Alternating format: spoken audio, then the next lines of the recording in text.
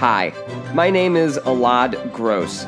Welcome to the Elad Pod, an online, uncensored town hall program designed to bring our government back to you. Every episode is a recording of our live show with special guests and questions asked by audience members like you. In our ongoing series on justice reform, we speak with constitutional law professor and expert Fred Smith Jr. at Emory University. We talk about qualified immunity and how the legal system impacts accountability.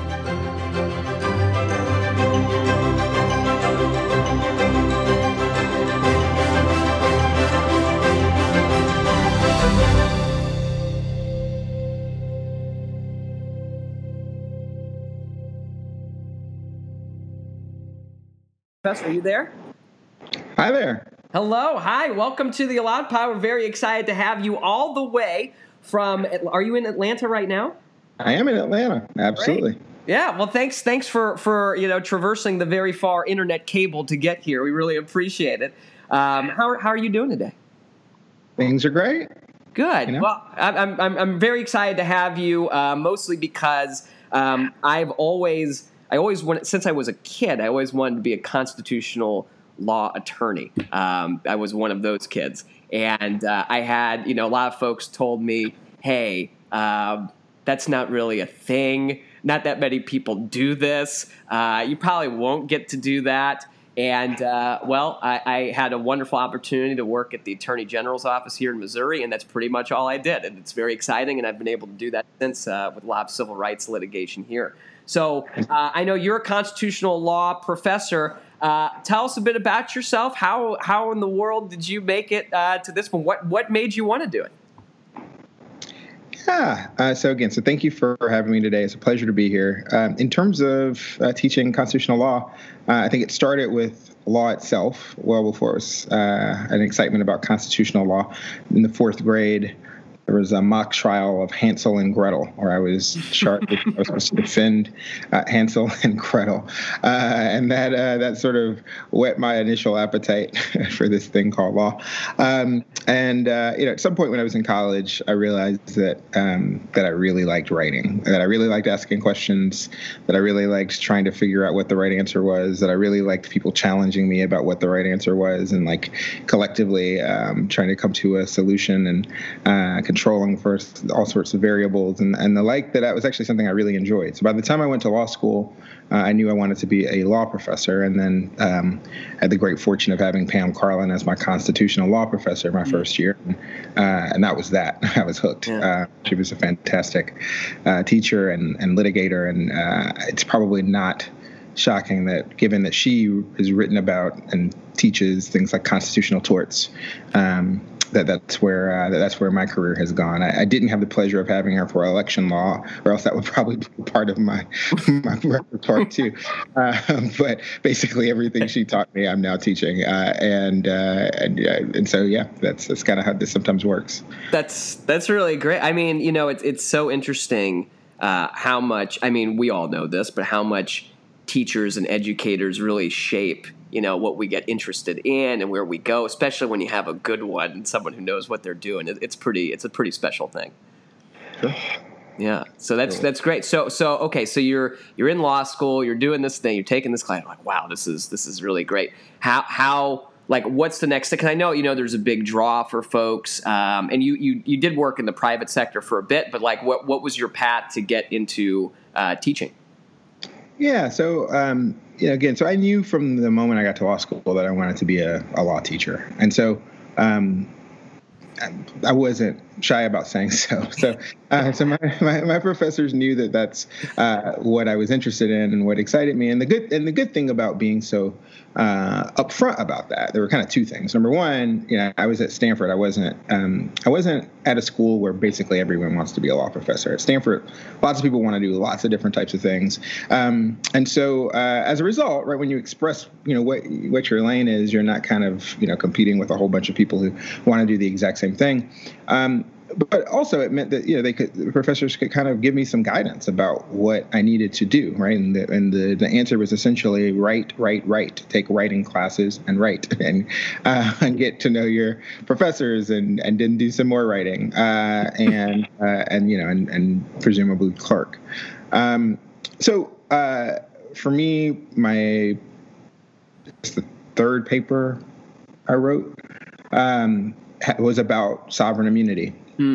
And I wasn't planning to go on the teaching market, but factors beyond my expectations came to be, and we don't really need to get into the details about that because that's not what this is about. Okay.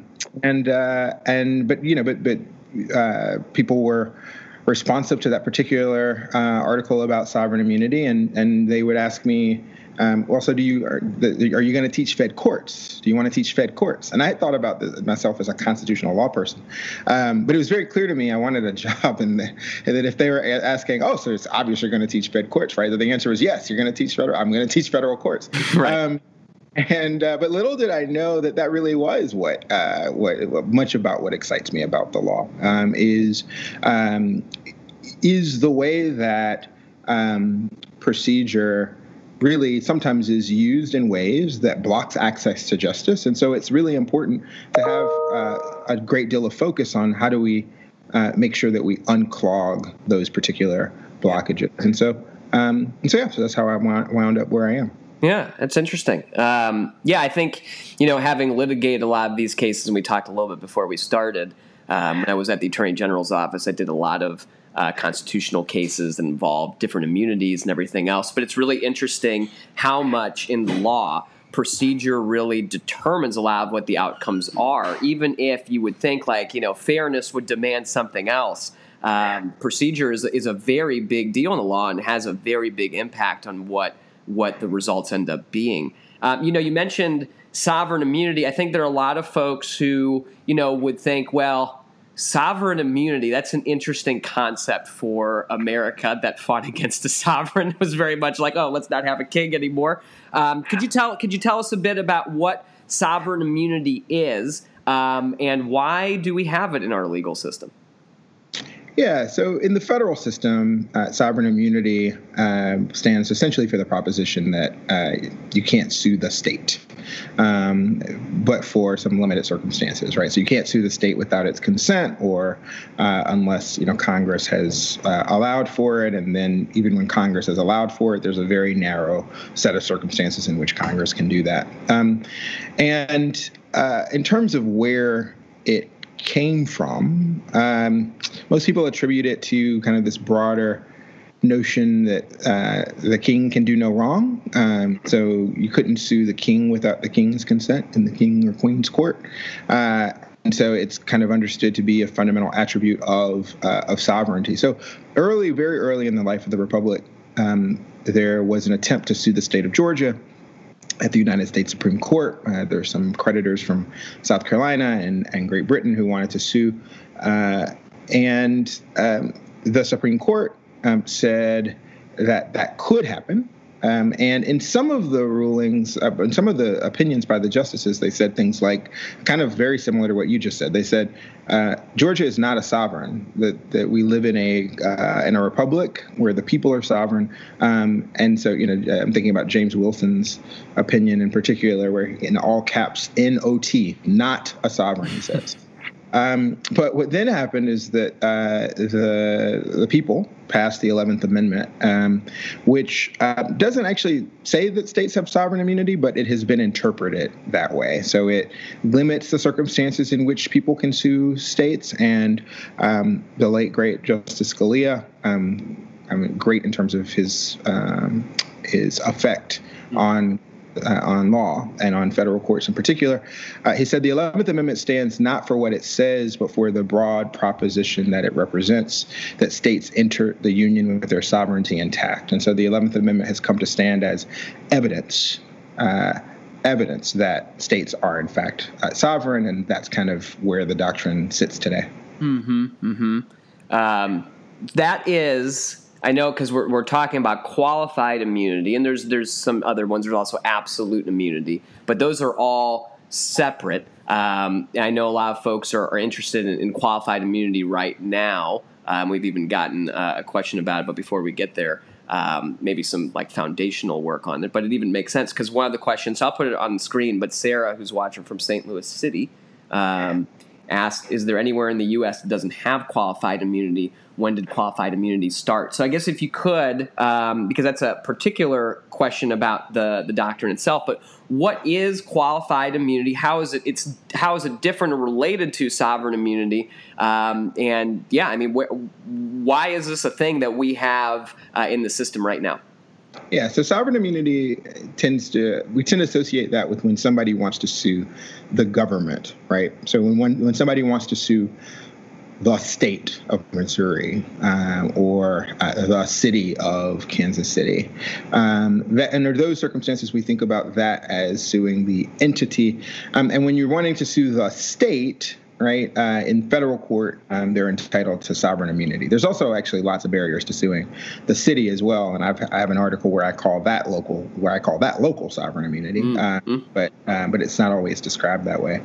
But we tend to associate that with when you sue an entity, when you sue the government. Absolute immunity and qualified immunity, those tend to kick in when you want to sue the government official, right? You want to sue the individual who violated your rights, and you want to sue them for damages. That's when these immunities kick in the most. And so if someone wants to sue a prosecutor, prosecutors who are acting as prosecutors, they get absolute immunity for all of those sorts of actions. Okay? If someone wants to sue a judge, they get absolute immunity for all acts that are taken in one's judicial capacity or judicial role. And everyone else essentially, and legislators also get absolute immunity, right? So we have these three categories where people get absolute immunity. There's also the president, but that's kind of its own thing.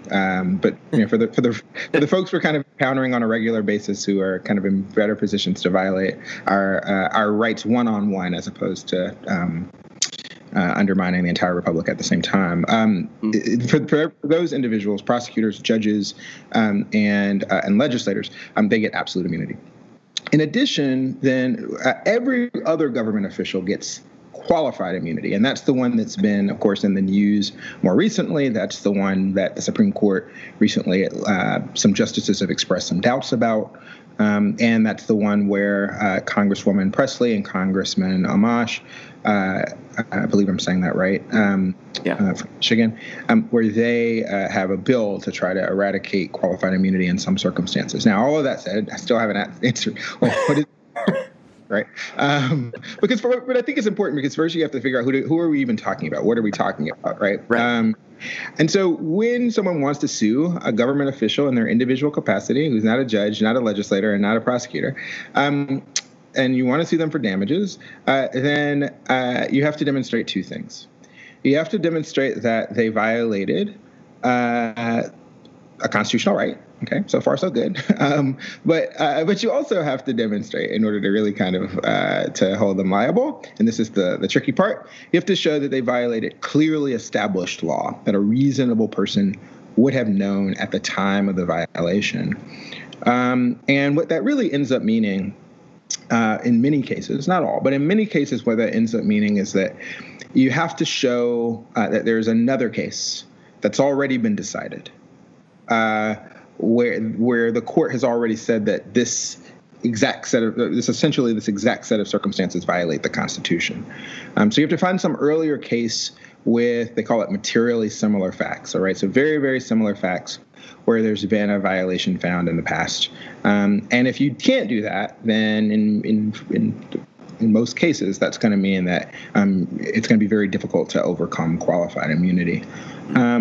And part of the difficulty here is that many courts skip the first question because they can. They just skip directly to the question, is it clearly established, right? Because why spend the time answering, is it a constitutional violation if the punchline is you can't sue? So a lot of courts just say, not clearly established. And so you have a bunch of cases in a row. It's like, not clearly established. Oh, still not clearly established. Oh, gee. Oh, wait, it's still not clearly established. And it can go on and on and on like that. That's essentially that's qualified immunity, and that's why it's so controversial, especially in the context of excessive force. Because if these circumstances are not established in case after case, it's not very evident where else the law will get developed. Mm-hmm. So it's a bit, because this is something that comes up early in litigation, and the idea behind it is, and this is the argument that the state or whatever entity will make, is that this is an immunity from being sued, which means we don't have to go through the whole process. We don't have to collect the evidence. We don't have to come to all of these decisions. We stop at the very beginning, because otherwise there's all these costs associated with it. So the doctrine, the idea behind qualified immunity from the cost perspective of the state is to just shut it down before it really even gets to going. That is the idea, right? Yep. So this tends to happen, very early in the litigation. A motion to dismiss, or what's called summary judgment. So very early in the litigation, and as you point out, that's the point. So in this doctrine, as we know it today, was invented in the year 1982 in a case called Harlow versus Fitzgerald, and the court said that what it was doing was attempting to balance competing principles. It's trying to create a doctrine that won't scare government officials from doing their jobs, while also scaring government officials from acting in an unconstitutional manner, in an unconstitutional way, right? So there's these kind of trying to get this perfect balance when it comes to deterrence. And this is where they landed. And the idea was that, in many cases, it can deter government officials from doing their job to even really have to go to trial, right? Or in some instances to have to sit for a deposition, but certainly to get to the point where they are, in the courtroom every day and so forth. Now, there's a lot of empirical assumptions that are just, sometimes when I talk about the doctrine and why it exists, it's I find myself saying things that don't make much sense, because there's a portion to the doctrine that doesn't make much sense, right? So if you're suing the city, guess what, right? Like, if there's not a map that's sitting at the defendant's table, it's not a map of the city that's taking the stand. It's a human being, and so it's not really evident that having like a radically different doctrine when you're suing the city, because oh my goodness, they're going to have to answer questions. It turns out they're still going to have to answer questions to the extent that you allow suits against the entity as well. And so there's a lot of ways that qualified immunity doesn't really match up with empirical realities. And Joanna Schwartz at UCLA has done a great job of illustrating some of those empirical realities. Mm-hmm, mm-hmm.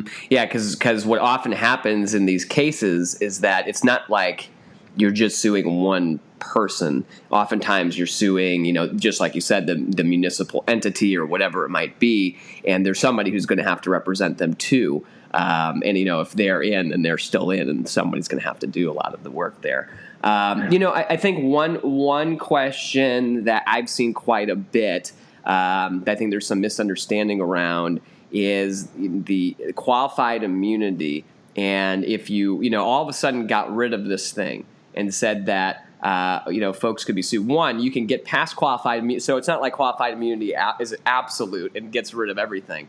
But two, a lot of folks are you going to make, the law enforcement officer or whoever's working for the state, are you going to make them now personally liable? Are they going to have to pay that money right from them? And at least in my experience, what most often happens is that the municipality itself indemnifies those folks, and then that's where the money is really coming from. Unfortunately, a lot of situations. I mean, one, that's probably there's some accountability piece from the governing structure there, but two, we just don't pay our public servants very much anyway, so there's not going to be much compensation you can get from somebody if you're suing them just directly for whatever money they have in their bank account. Yeah, that's right. So in 99.8% of cases, and this is what Joanna Schwartz showed in an article in 2014 in NYU Law Review, in 99.8% of cases, police officers are indemnified when they're found liable. So the city is paying, not the officer. So that's another kind of just built-in there's a lot of assumptions built into it's not just built into the public, it's built into the doctrine. And the doctrine seems to assume that the public servants are going to be paying this out of pocket. But in terms of the empirical reality, at least in the context of police officers, and this may be true more broadly, I'm just not aware of any study on how often this happens more broadly. You represent in your experience in most cases, and that comports with my understanding as well. But we know that in the context of police officers, it's 99.8% of the cases are indemnified by the government. And so that's right. They're not going to actually be the ones paying it out of pocket. And so it's just another place where qualified immunity is built on false foundations. But it also is a reason why, in my view, it's important to think about this collectively. Like, I know that there's a lot of attention on qualified immunity, and I get it. I'm glad that there is. But qualified immunity is just one piece of this broader puzzle. Right. And if you fix just one little piece, like you could end up with a puzzle that still looks really funky and that still has some holes in it. And so it strikes me that thinking about that this is a great opportunity to think about, well, when do we want people to be able to sue cities, and when do we not?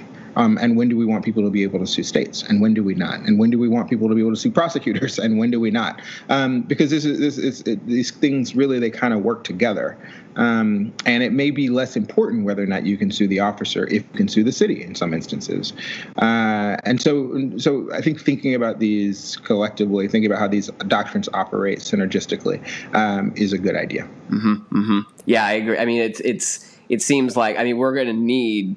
And folks, I think, now way more. So, I've been pretty involved in a lot of these justice issues for a long time now. And it seems like this moment, there's so much more consensus over something having to be different. And I think, if we can broaden that perspective of what this really looks like, there's a lot of different systems that people are a little bit less familiar with, but that really have a huge impact on what's going on right now. And I think that's, a great way to visualize it.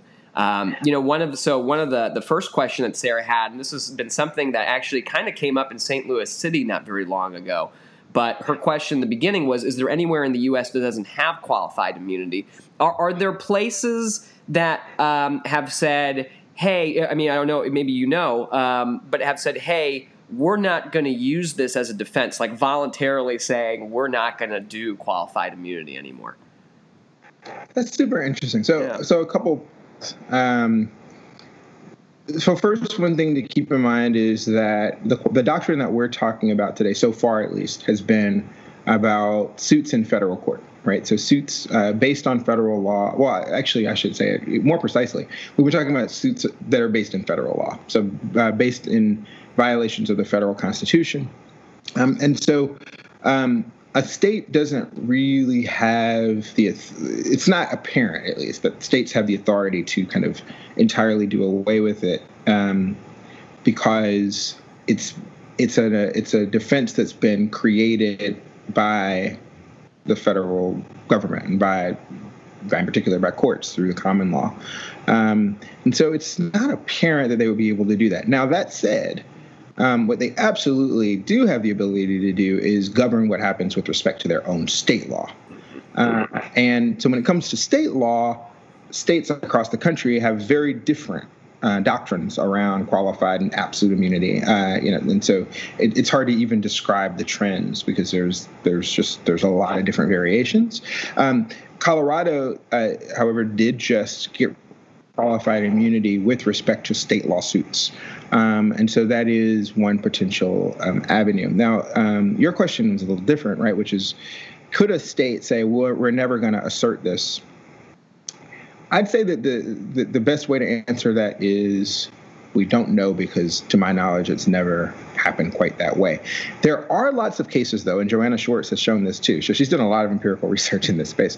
So she has a piece last year from Yale Law Journal that explores how often qualified immunity gets asserted, and she actually finds that there's lots and lots of cases where nobody ever brings it up, and it's unclear whether that is based in some deep principle against it, or whether or not there are some lawyers who didn't take fed courts. But in any event, there's lots of cases where it doesn't come up. But whether a state could say, local officials, when you are sued, you can never assert. You're not allowed to assert qualified immunity when you are sued, even though it's kind of an individual immunity that is granted to you.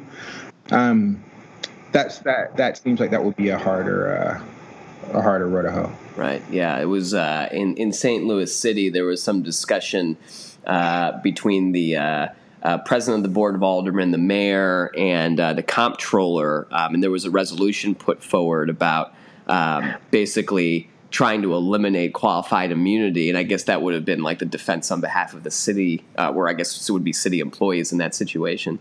But it was interesting because it was an interesting discussion and something that I hadn't, totally thought of. It's like, oh, well, we're going to have this policy here to say we're not asserting it. And, it'd be an interesting kind of way to look at that. Do you think from, I don't know. I mean, it seems like, and we did have a question about like any developments. It came from AJ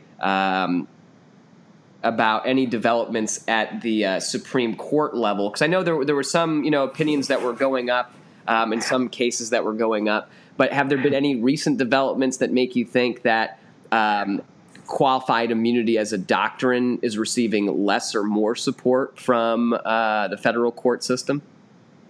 Yeah, right. So first, actually, toward the end there, when you talked about what a local government did, I mean, I suppose you could have a law that said we're not going to indemnify you, or you could make it as a part of contracts that you don't indemnify if qualified immunity is asserted. But I mean, it's sort of funky. It's sort of weird, right? Because different people have different roles in the system, and when you are the lawyer for the government, right, it's hard to imagine that you're like, how do I make it easier to get sued? That's not really typically how we think about the role of city attorney. But putting that to one side, So in terms of broader developments in the federal courts and in the Supreme Court, so I suppose I'll start with the Supreme Court. The justice who has suggested that he is most willing to revisit the doctrine of qualified immunity is Justice Thomas. And this is on textualist grounds, right? So it's made up. And when I say made up, I actually don't even mean that in a disparaging way. It just is. It's an doctrine. And I don't like me saying that doesn't mean that I'm saying, and therefore it's illegitimate. I'm not taking that next step. That's for other, for very strict textualists though. And Justice Thomas is a textualist. It's deeply concerning to him that this is entirely made up by judges and that it bears no relationship with the text or the history of Section 1983. And so he's shown a willingness in a concurring opinion called Ziegler versus Abbasi from 2017. And then more recently, he wrote just last week, he wrote a dissent from in a denial of what's called denial of certiorari, where the court says they're not going to hear a case. He wrote something saying that he would have heard the case and laid out why it's time to revisit qualified immunity. Yeah. So he's been the most vocal. Now, there's other justices who have been very vocal about, not so much about whether it should exist at all, but about whether or not it's overly protective of government officials at the expense of constitutional rights. And I'd say the leader on that score has been Justice Sotomayor, who happens to be my former boss. And so these two, they're sort of the two folks on the court who have shown the greatest willingness to revisit the doctrine. In lower courts, you have courts that have there have been fights in the lower courts about this. Judge Willett, who is a Trump appointee, quite conservative judge on the Fifth Circuit, has been a very sharp critic of qualified immunity, again, on the textualist basis.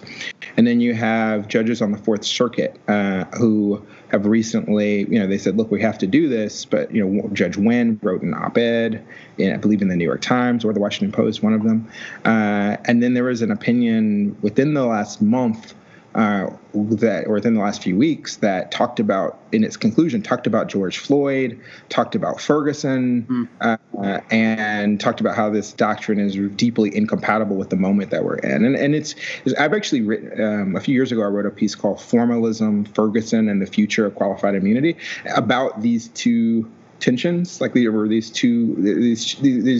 actors that are coming at this from very different places, but their interests are kind of converging around potentially revisiting qualified immunity. All of that said, the court last week had 9 cases before them. This was on Monday. 9 cases before them with respect to whether to revisit qualified immunity. And they denied the vast majority of them, and they have not yet granted any of them. And in those cases, what people were asking, including, full disclosure, I was on amicus briefs in at least one of those cases. What people were asking in those cases was, hey, well, you say you want to revisit it. Here are some cases, right? So there was a case we didn't file in this particular case, but there was the conservative and liberal law professors who have been writing amicus briefs in these cases.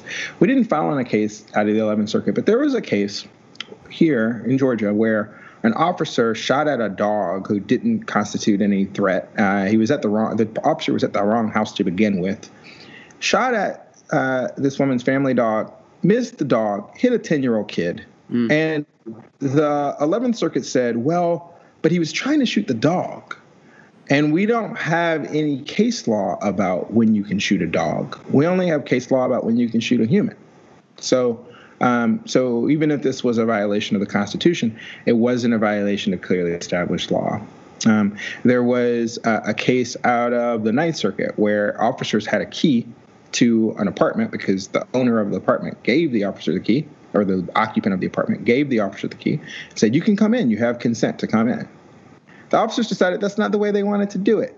That didn't have quite the element of surprise that they wanted for the person who they thought was in the home, wrongly was in the home. And they shot into the home and put tear gas into the house. And so the person who actually lived there couldn't live in the house for 2 months because the officers took this particular step. And the 9th Circuit, which is a quite liberal court, the 9th Circuit said, well, and we have other cases where there was a lot of destruction in the home as a result of kind of overzealous actions to enter a home. But in one of those other cases, the officer said that they did it because it was cool. And here, the officers didn't say they did it because it was cool. They said they did it because they thought that the person might have a BB gun. So, there's a case out of the 5th Circuit, which they haven't denied. So maybe that's what they have their eye on. I don't know. Where someone for days was a prisoner forced to lay in feces and urine. And they said, well, we have these cases that say you couldn't do that for weeks, but this is just days. And so there's no shortage of cases for the Supreme Court if it's to revisit this. I don't know what's happening because I'm not there. And if I was there, I couldn't say, right? So I don't know why why they're not biting, but it may be that they are waiting for Congress and that they think that Congress can come up with a better solution. And frankly, I'm not sure they're wrong on that. It may be that Congress can come up with a better solution than they can. Yeah. I mean, there's a legislative fix to that. I do, it just seems it's interesting. And Michael had a question on here. It was a little bit. It was about subjective emotion. I'll put it on the screen too, because that way I won't be mischaracterizing anything. But can you address how subjective emotion simplifies or complicates the issues around qualified immunity? How do we identify objective standards to help clarify? And I think it's also interesting because you look at different cases, and the way that I experienced it a lot of times, because I dealt with this a lot in just about every case. But it seems like you can get a lot of inconsistencies where a judge might be looking at, even in the same circuit, a judge might be looking at this situation. Well, that's not similar enough, or well, this one is just right on point, or that one's not quite there. And just like you were describing, where you might have, this this happened. This prisoner was had an overflowing toilet for 4 days, but we've never dealt with somebody who only had it for 3 days. Whereas you would think the principles are pretty similar. But I mean, have you seen that? I guess looking at this overall, have you seen this as kind of leading to a lot of inconsistent results? Yes, right. So, and that's true in many ways. So first, I'll just note that there are three ways to really kind of get over qualified immunity, and the one that seems is most prominent and most controversial is this line that we've been talking about: is there a materially similar case that's been decided before? Sometimes you can have, occasionally, this is very, very rare, you can have text that puts someone on notice of what they were doing was violating the law. So there's a case called Groh versus Ramirez where the court said, well, look, this is what the particularity clause of the Fourth Amendment says needs to be in a warrant. So, and this wasn't in the warrant, therefore we don't need a case. The text is pretty clear here. But that's really rare. And then somewhere in between in terms of rareness is obviousness. And so sometimes a violation can be sufficiently obvious to put someone on notice. I was just, the other day I was interviewing another one of my former bosses, Judge Myron Thompson, and I asked him about a case that he decided, a qualified immunity case about hitching posts where prisoners in Alabama were being placed on hitching posts for hours at a time in the hot Alabama sun. They weren't being given water. They were peeing on themselves and being, tormented with their guards were giving dogs water and being like, oh, look, dog has water and you don't even have water, things like that. And Judge Thompson wrote an opinion that said, well, this is obvious. That's why this violates qualified. That's why these officers are not entitled to qualified immunity, because it's obvious. And the Supreme Court ultimately agreed in a case called Hope versus Peltzer. And that case doesn't, I think, get quite the treatment that it sometimes should. We need to restore hope in more ways than one. But those are the sorts of avenues. So some of the inconsistencies, to get to your question, some of the inconsistencies that you see are sometimes, I think, based on what track a judge or a panel really kind of goes down, right? So, I mean, there's a judge, I won't say his or her name, but there was a judge who recently, they were like, but you just cite about why it's obvious. You just make clear why it's obvious. Right? And I'm like, well, that is one approach, but that's not the only approach. And the judge who said that was in a circuit where they had more leeway to do that than where I live here in the 11th Circuit, or frankly where you live in the 8th. Mm-hmm. So so some of the inconsistencies you see operate that way. And at some point, depending on how long this doctrine exists, I might do an empirical study on how often qualified immunity gets granted across the circuits, and not just that, but what strand of qualified immunity law are they citing, and are we talking about excessive force cases or other types of cases? And actually, I've collected, I'm embarrassed to say this out loud because I haven't written the article, but I've collected data from about 5 or 6 circuits, but haven't run the regressions. But yeah, so on the listener's question about subjective versus objective. So qualified immunity used to be a subjective standard. So in the 1970s, it used to be called good faith immunity. And it had a subjective component to it. It was not always clear how important the subjective element was, but there appeared to be both a subjective both an objective and a subjective component, right? So, like, what did this officer actually know, and what should this officer have known? That proved to be pretty unpopular among both plaintiffs' lawyers and defendants. Plaintiffs' lawyers didn't like having to demonstrate subjectivity because that's a very hard thing to demonstrate, especially without discovery. But even with discovery, that can be a hard thing to show. And defendants didn't like it because it meant sometimes that you ended up in in these things that looked almost like trials to try to figure out what the subjective intentions of the officer were. So some judges were having hearings, right? And let alone like depositions. Some judges were having hearings where they were to kind of flesh out what the motives of the officer were. And so the defendants were like, well, goodness, like, I thought the whole point was to avoid trial. And plaintiffs were like, well, goodness, this is really hard to demonstrate. And that's how you end up with a unanimous opinion in Harlow, where it's a balance of, you kind of have this interest convergence from plaintiffs and defendants to settle on an objective doctrine. And I think, again, we're at a similar potential moment of interest convergence with respect to textualism and accountability. Mm-hmm, mm-hmm. Yeah, it's yeah, man, having those hearings, that's just that's something you see today, that's for sure. Yeah, and Dina's been watching. She's in Southwest Missouri, good friend. And she wrote, I think that most people just want them to be able to be held responsible when they commit crime, just like everyone else. And to be clear, so this doctrine, it applies in those civil cases, those federal civil rights cases. For those of you who are familiar with the Section 1983 cases, is how these, most often look. But for criminal, this isn't the situation. So for the criminal cases, the qualified immunity, all that stuff doesn't apply. But I mean, it's interesting because a lot of times, we're going to be seeing probably a whole lot of this, but you get to that criminal side of things, and the standard is higher, and there's a lot of defenses there for how quickly somebody had to react and all these things, and you get a jury, and a jury decides one way or another. Sometimes the only way to really get accountability is through the civil side of all of this. Yeah, and I feared this a little bit about it's nuanced, and I guess it's really kind of the job of folks who get it and who not because we're smart or whatever, but because this is literally what we spend our life reading about. I think it is our job to really kind of make clear.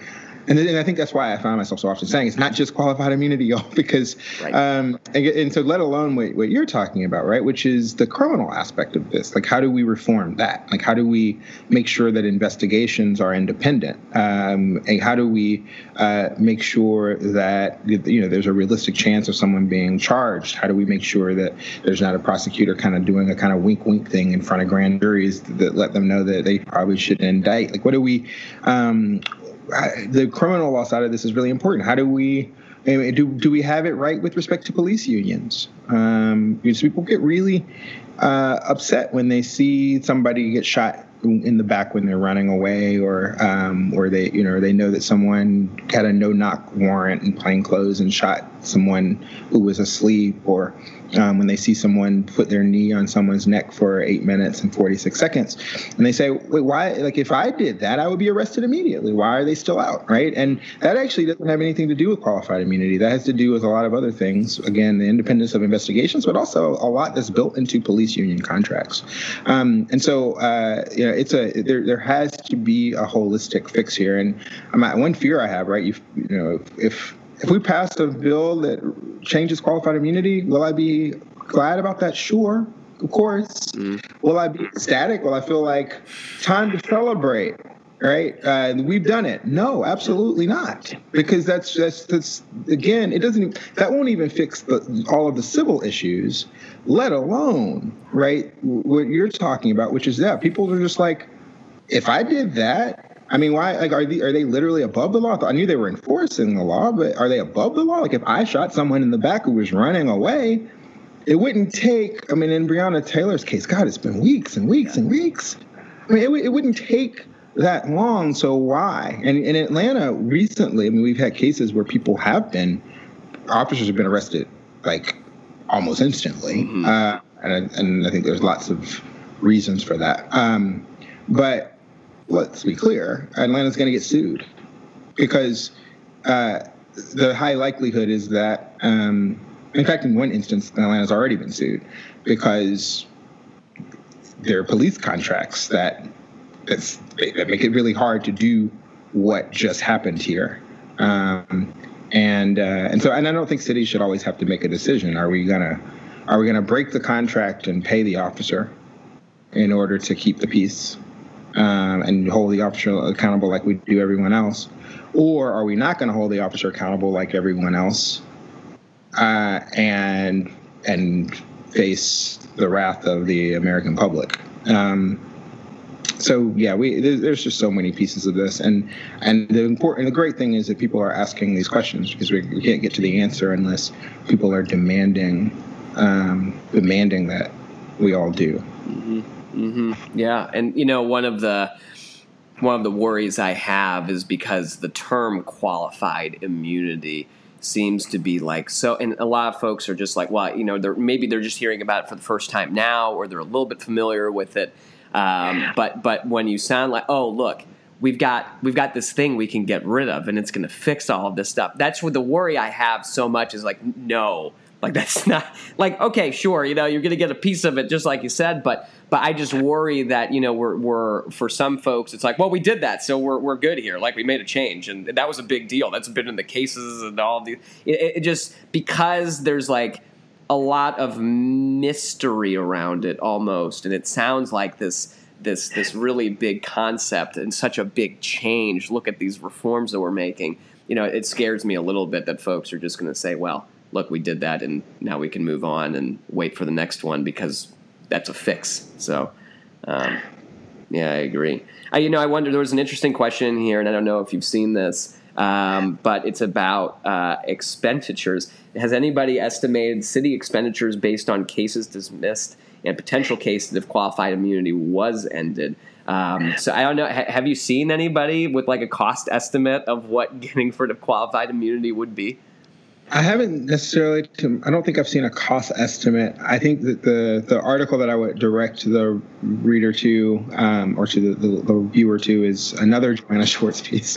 I'm going to have to call her next. I'm going to have to. You absolutely should call her. I've written one piece about qualified immunity. She's written the bulk of the empirical work in this space, and Will Bode is credited with kind of the bulk of the textualist case against qualified immunity.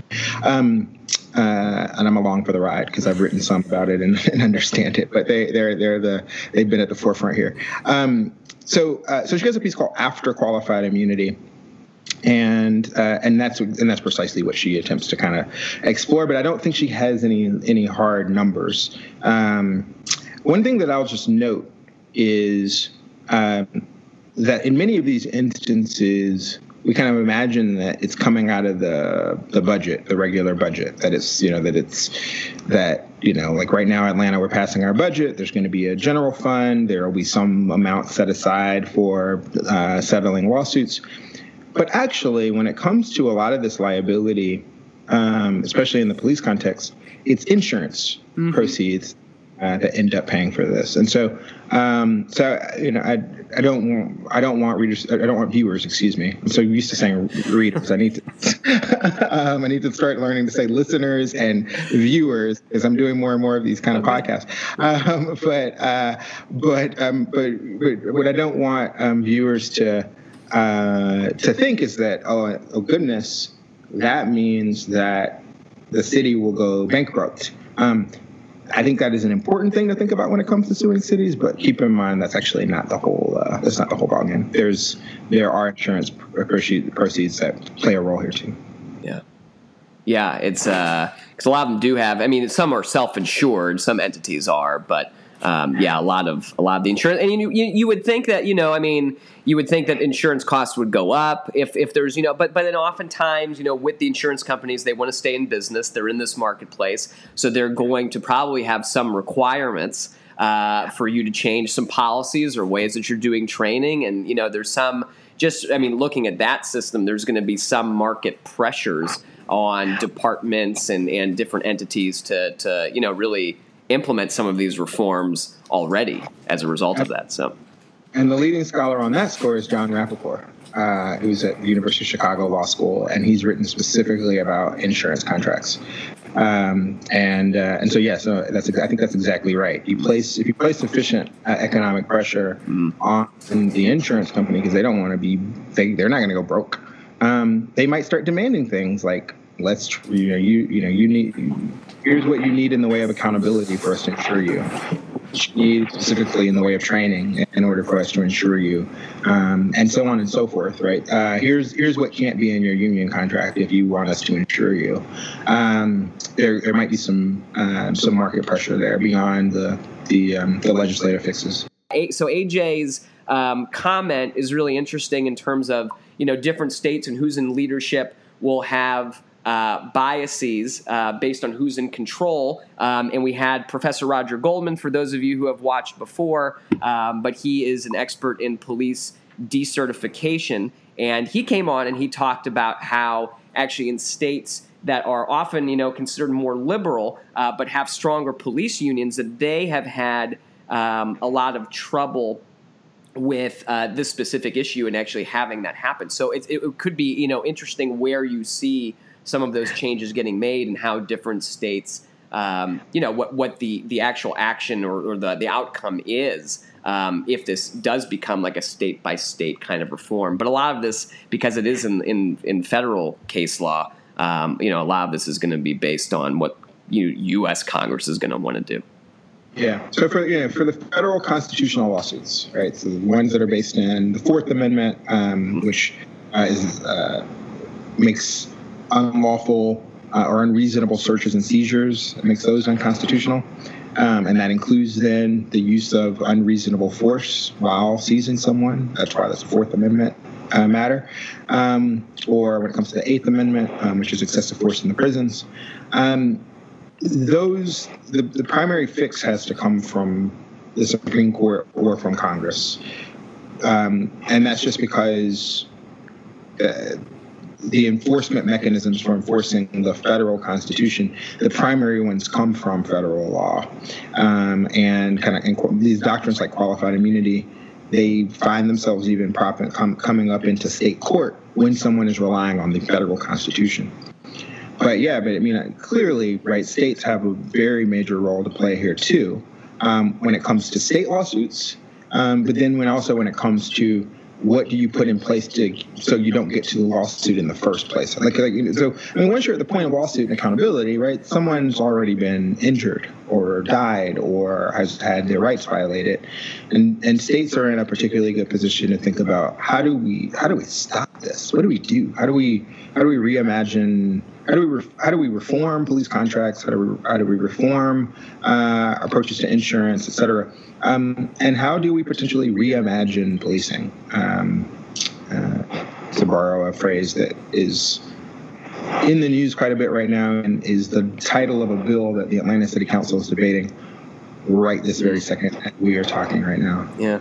Yeah. When we tune off here, I'm going to go listen to what they're saying. Oh, good. Okay, well, I'll get you off then, so you can go. That's very important. I do want to ask, though, in that vein, since I've got you, one of the big issues that I've been talking about is the need for Missouri, specifically at the Attorney General's office. I think you talked about, a lot of these reforms. We had a whole Ferguson Commission report that had a whole lot of recommendations, and we haven't really implemented very many of them, one of which was having the Attorney General really take that role of being that independent prosecutor in a lot of these situations. We actually just have a situation over in Sedalia in Pettis County where a lady was shot and killed by a deputy, and the State Highway Patrol has taken over the investigation there, because you want some independence, and you want, we need legitimacy in this system, and you need to instill faith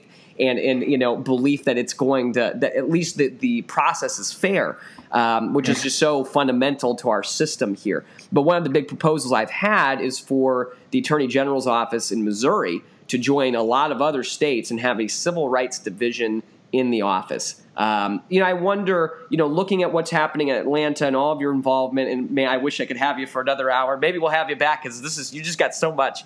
I'm definitely dorking out on this one right now. But what would you like to see? Having looked at a lot of these issues, I know there's a whole bunch of coordinating work that we have to do to make sure it works. You can't just sometimes take one piece of the puzzle, like you said, and think that you're going to fix the whole thing with it. What would you like to see on the local and statewide levels, if you even think that that's the right way to go? Yeah, no, I mean, I like the idea of independent investigations generally, right? Here, when our DA prosecuted the person who killed Rayshard Brooks,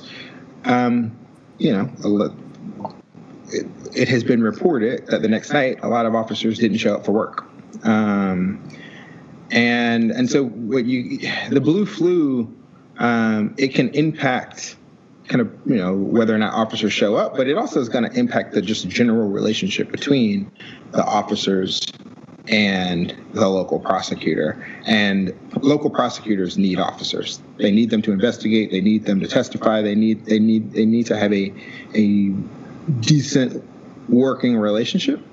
And so because of that, there's going to sometimes be incentives for local prosecutors not to treat police the way that they treat the rest of us.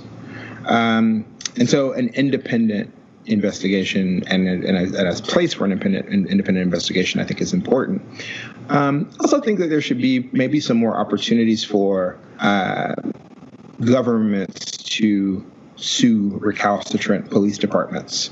So there's, at the federal level, there's a statute, I believe it's 42 USC 14141, which allows the federal government to sue for pattern and practice violations. I think it could be a very healthy thing to allow other entities to do this too, including state attorney general's offices, because they're going to know their states particularly well, and it kind of also lessens some of the federalism concerns if they're the plaintiff. I think a civil rights division could be a healthy place for something like that. So those are just a few thoughts, but all in all, it sounds like a quite good idea to have a civil rights division in an attorney general's office. Well, thank you so much. I really appreciate you coming on. Are there any words of wisdom, anything else that you'd like to leave everybody with? I know it's, this is such an important topic, and I really appreciate all the education that you provided today for so many folks, me included, because this is great to hear about, all the different papers and everything else out there. But I wonder if there's any thoughts that you have that maybe I didn't get to ask you about that you'd like to share with everybody before we sign on up. Keep the faith, keep hope alive. Mm-hmm. But and I say that kind of in jest, but not entirely. There are legal solutions to these problems. I mean, there is a place for law here. But at the end of the day, I think the most important thing is, with respect to movements like this, is how it's kind of forcing us to see each other's mutual humanity, for us to have a better understanding of our past and of the structures that got us to where we are. And if we do a better job of atoning and understanding, then I think some of the policy solutions will be more forthcoming. And there'll be fewer instances of these things in the first place if we learn to all see each other's mutual humanity. And that's not just a law thing; that's a heart thing.